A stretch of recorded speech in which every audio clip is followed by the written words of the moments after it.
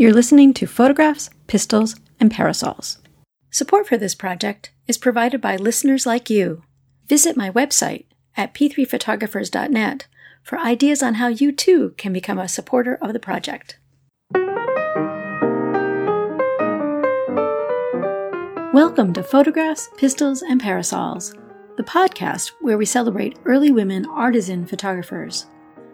I'm your host, Lee McIntyre. Today's episode's a little bit different because I want to give you a taste of my paper from the American Historical Association's annual conference, which was held earlier this month in Chicago. For more information about any of the women discussed in today's episode, visit my website at p3photographers.net. That's letter P, number 3, photographers.net.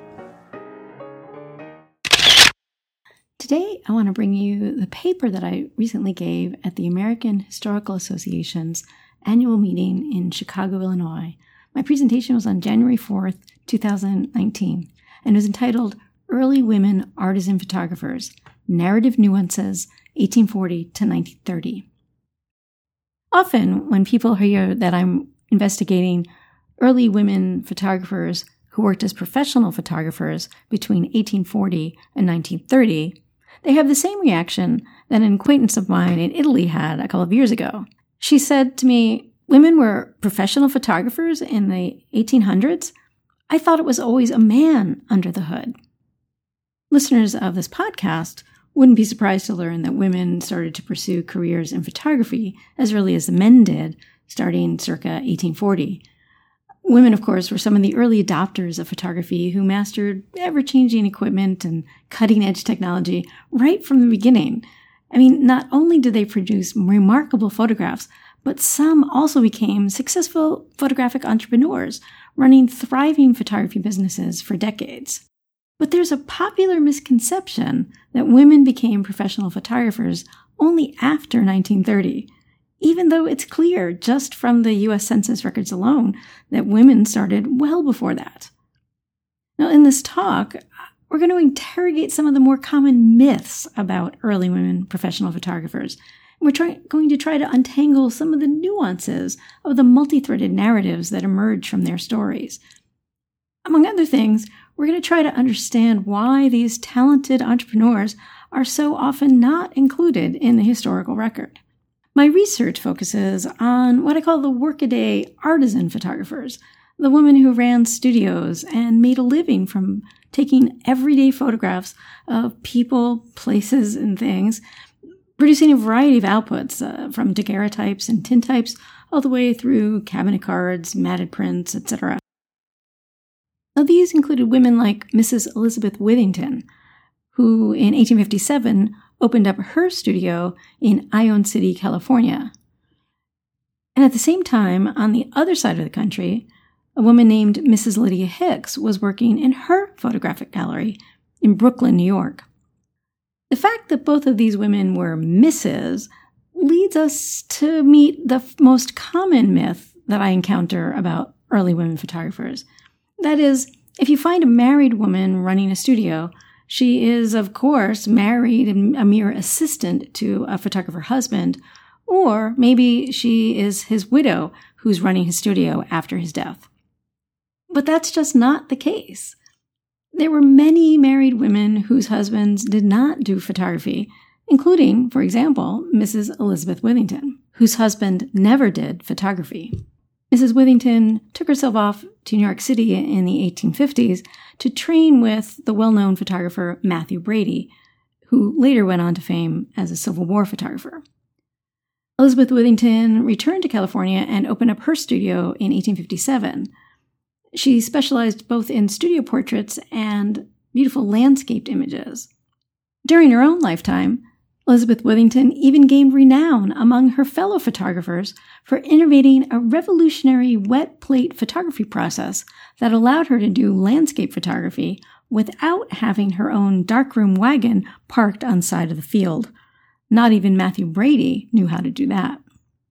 As for Mrs. Lydia Hicks, well, she and her husband eventually did become partners for a short time there in Brooklyn. However, she's the one who actually opened the studio. Her husband was a shoe salesman, and she later taught him how to do photography and brought him into the business. By the way, when they actually divorced a few years later, she's the one who wound up with the studio as part of the divorce settlement. Now, as for the notion that a married woman running a studio was usually a widow running her late photographer husband's studio, well, in fact, there are indeed some women who did just that. They were indeed widows of photographers. But there are also many examples of widows running studios who were never married to photographers. One such example was Mrs. Robert E. Clark. She opened her studio to support herself after her husband, who was a Colorado marshal, was killed in a shootout in the line of duty. Now, the myths about early women photographers don't only apply to married women, of course. There are numerous myths that apply to single women as well. For example, there is the myth that single women always give up photography when they get married. And there's a more general myth that the woman is never the real photographer. There's always a man involved. That's, of course, easily refuted by numerous examples of both married women and also single women running studios by themselves, like Mrs. Withington and, for a while, Mrs. Hicks and Mrs. Clark, but also the single women running by themselves, or sometimes in partnership with other women, whether it's sisters, mothers, or unrelated women that they're partnered with in their studio. To counter several of the myths I've just discussed all at once, I want to focus for a moment on the life and career of a woman named Belle Bybee Chase. Now, Belle Bybee starts her career as a single woman in Harper, Kansas. She partners briefly there with a man who was no relation to her before running her own photography studio there in Harper. She and her former partner actually become competitors for a while there. Fast forward a few years, and we find her married to a man named D.B. Chase, who is a prominent Western photographer. Together, Belle and D.B. run the very popular Chase Studio in Denver. They manage that for several years until D.B. is rather publicly caught having an affair with their studio assistant. Belle sues D.B. for divorce, and she gets the studio as part of the settlement. Belle's career then reaches new heights when she becomes the owner-operator of the rebranded Mrs. B.B. Chase Studio in the mid-1890s and early 1900s. Belle is the toast of society not only personally, but also as the photographer to the society set there in Denver.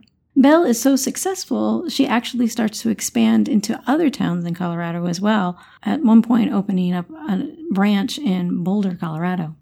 But Belle ultimately closes down her Colorado business in 1905 when she marries a pharmaceutical salesman, and she moves with him to Cape Town, South Africa, where she opens a new photography studio. After her husband's death in South Africa, Belle returns to the U.S. and eventually opens up a photography studio in California, and then later winds up working for other photographers in Hawaii and California, working in the photography profession until her death in 1936.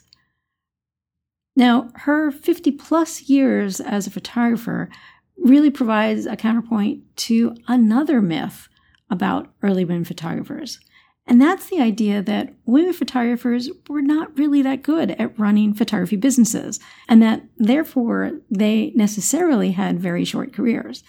But as we've seen with Belle B. Chase, she was in the photography business for over 50 years. Beyond Belle Chase, though, there are numerous successful female photographers who enjoyed careers for longer than 10 years. For example, let's consider the career of another woman photographer who I want to spotlight today, and that's a woman named Mrs. Rosa Vreeland. Now, Mrs. Vreeland ran what I call a small photographic empire between 1881 and 1910 when she opened multiple branches of her Vreeland photography studio in Kansas and neighboring states. For a time, she even ran a photo car, that is, a private railroad car that served as a traveling photographic studio. Mrs. Vreeland's advertising campaigns in the newspapers were remarkable for their really thematically creative approaches, which sometimes even included poetry. Mrs. Vreeland also understood the marketing importance of branding. You see, she initially achieved success when she was Mrs. Vreeland, as a young farmer's wife when she opened her first studio. She maintained that Vreeland brand through 3 husbands and 2 divorces, briefly rebranding her studio as Vreeland Whitlock during her short second marriage to a man named Ogden Whitlock, a man who was never a photographer nor a partner in that business. After that marriage ended in divorce, Rosa reverted back to using Mrs. Vreeland for her studio name, even though she hadn't been Mrs. Vreeland in quite some time. Eventually, Rosa sells all of her Kansas studio branches when she marries a dentist and moves to Oklahoma. But the Vreeland brand moves with her when she opens up her new Vreeland studio in Alva, Oklahoma, around 1900. Not only was Mrs. Vreeland a very successful early photographic entrepreneur, she also served as a teacher and role model for several women who learned photography from her and then later struck out on their own. All right, so if these early women photographers did exist in this early period of photography, and some of them even had long, successful careers, why are they and their achievements so often left out when talking about the early days of photography? Well, one explanation that has been suggested to me by a number of archivists and historians that I've met over the past few years as I've been working on this project is that even if we accept that these women existed, at the end of the day, right, they were just artisan photographers running these studios, and therefore they never did anything interesting or innovative or really worthy of note. But that, of course, is another myth. There were many women whose work was very innovative. Others were even groundbreaking or award-winning in the areas of documentary photography, architectural, journalistic, advertising, and of course, in the area of artistic photography. So for one example of that, I'd like to look at the career of a woman named Miss Margaret DeMott Brown. Margaret DeMott Brown started her career by teaching photography at the Illinois School for the Deaf in the early 1900s. On the side, though, she was also producing beautiful and highly acclaimed artistic pictorialist style photographs. At one point, she takes a year-long leave of absence from her teaching job and heads to New York City, where she works with Gertrude Casimir and Clarence White. She's actually there when Gertrude Casimir and Clarence White form their new Pictorial Photographers of America group, and Margaret Brown, in fact, becomes the corresponding secretary of this new group.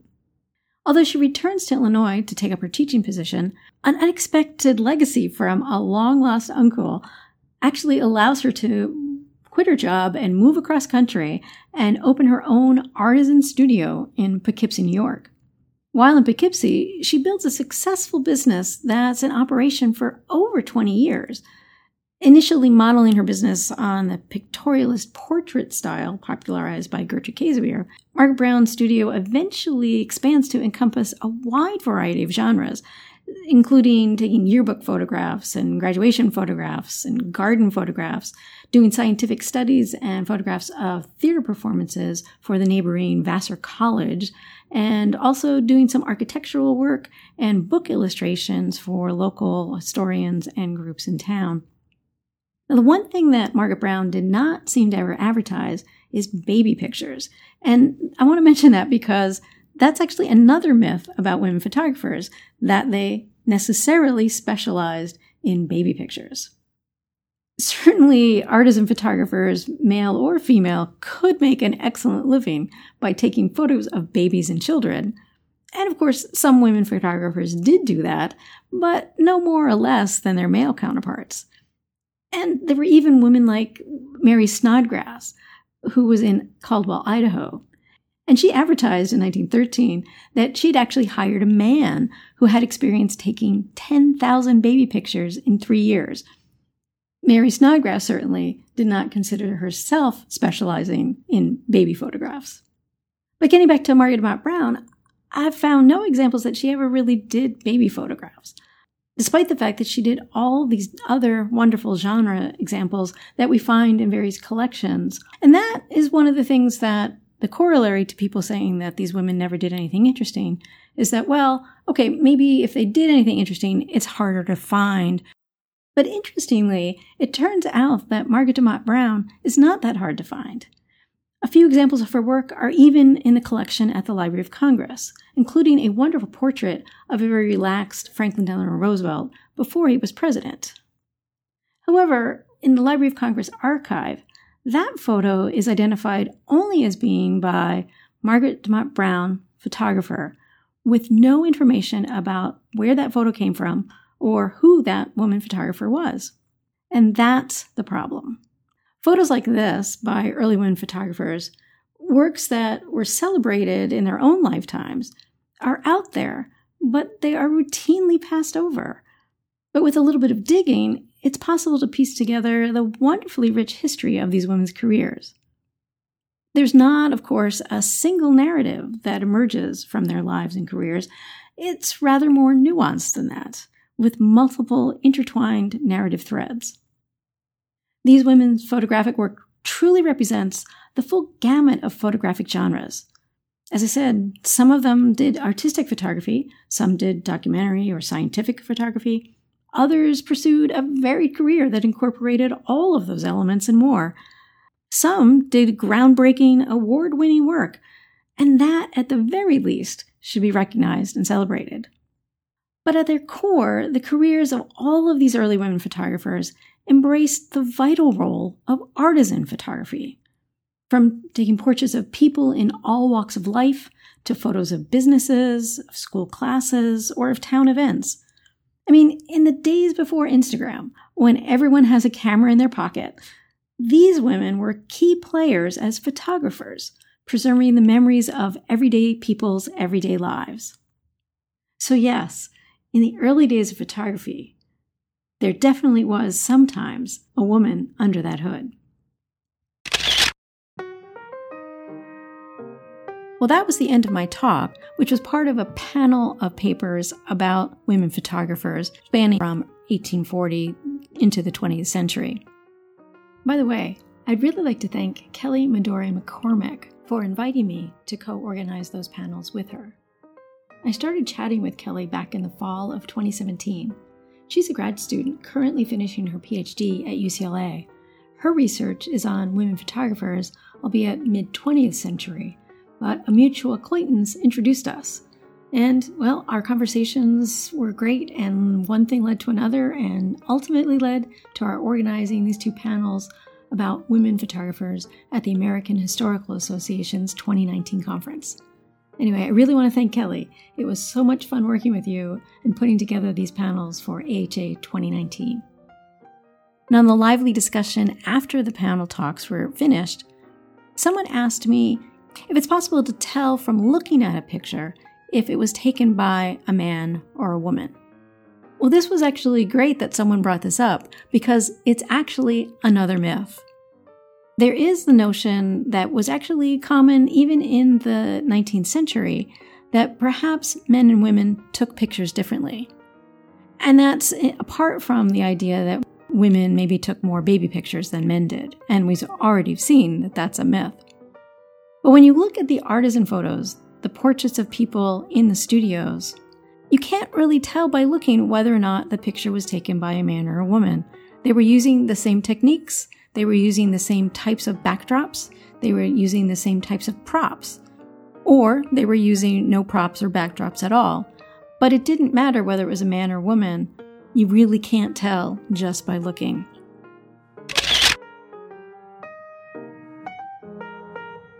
During my talk at the AHA, I used some slides to show some examples of photographs and advertisements by the women that I talked about.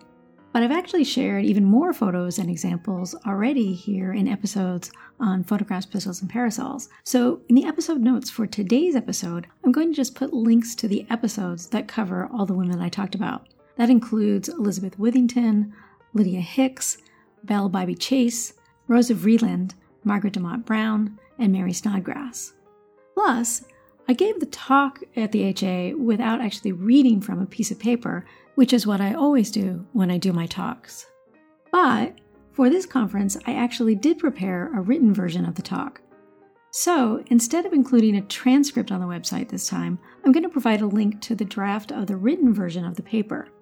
It won't be a word-for-word transcript, but close. Anyway, As always, all of the material will be available on my website at p3photographers.net. That's letter P, number 3, photographers.net. If you have any questions or just want to drop me a line, send an email to podcast@p3photographers.net. And of course, you can always follow Photographs, Pistols, and Parasols on Facebook at facebook.com/p3photographers. By the way, if you already follow the podcast on Facebook, then you'll already know that I had some good news to share earlier this month when Photographs, Pistols, and Parasols became available on Spotify. So now you can enjoy listening to the podcast on Spotify as well as all the other podcast directories. Anyway, that's it for today. Thanks for stopping by for today's virtual visit to AHA 2019. Until next time, I'm Lee, and this is Photographs, Pistols, and Parasols.